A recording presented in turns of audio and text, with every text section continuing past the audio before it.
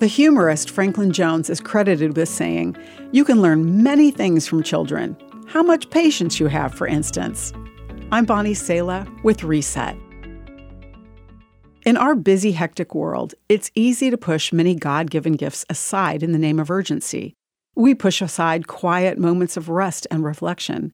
We push aside moments of genuine, deep connection and stillness in nature, all in the name of productivity. We also push aside our children with their mundane questions and trivial games. At the height of Jesus' popularity, a group of parents brought their children to Jesus for a blessing. The disciples deemed this too trivial for Jesus. He was important. But Jesus overheard and jumped in to intervene. Jesus knew that this was the type of precious moment we're meant to treasure, no matter how busy we seem.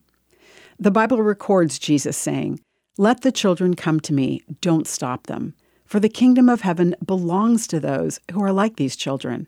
And he placed his hands on their heads and blessed them before he left. In our rushed lives, do we know which moments to value and fight for? Busy moms, dads, uncles, aunts, grandparents, teachers, neighbors, and friends. Do we know, like Jesus, how to treasure moments of connection with the people, yes, especially the tiny people in front of us? Will we welcome interruptions, not as distractions, but blessings? The little raised hands asking for hugs, the question about a bug or a homework assignment are all put into perspective when we remember, as Jesus did, that we live to love. I'm Bonnie Sala with Reset.